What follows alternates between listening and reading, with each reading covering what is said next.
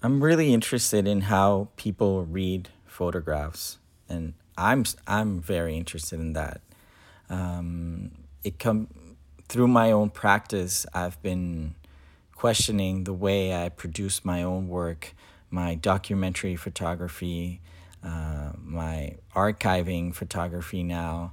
What does that all mean, and how do I expect people to read my images, and how I've created images to be read in one way or another. And there are no real answers to how people read images, but I do think that there are standards and structures of how photography has asked for it to be read. And that's what I'm interested in right now. How do we read a photograph? This is something that doesn't have text. It's not poetry. It's not a moving image, so it's a static representation of the world. So to start, it has nothing to do with reality. It has nothing to do with truth. How do we use that to actually say something if something could be said?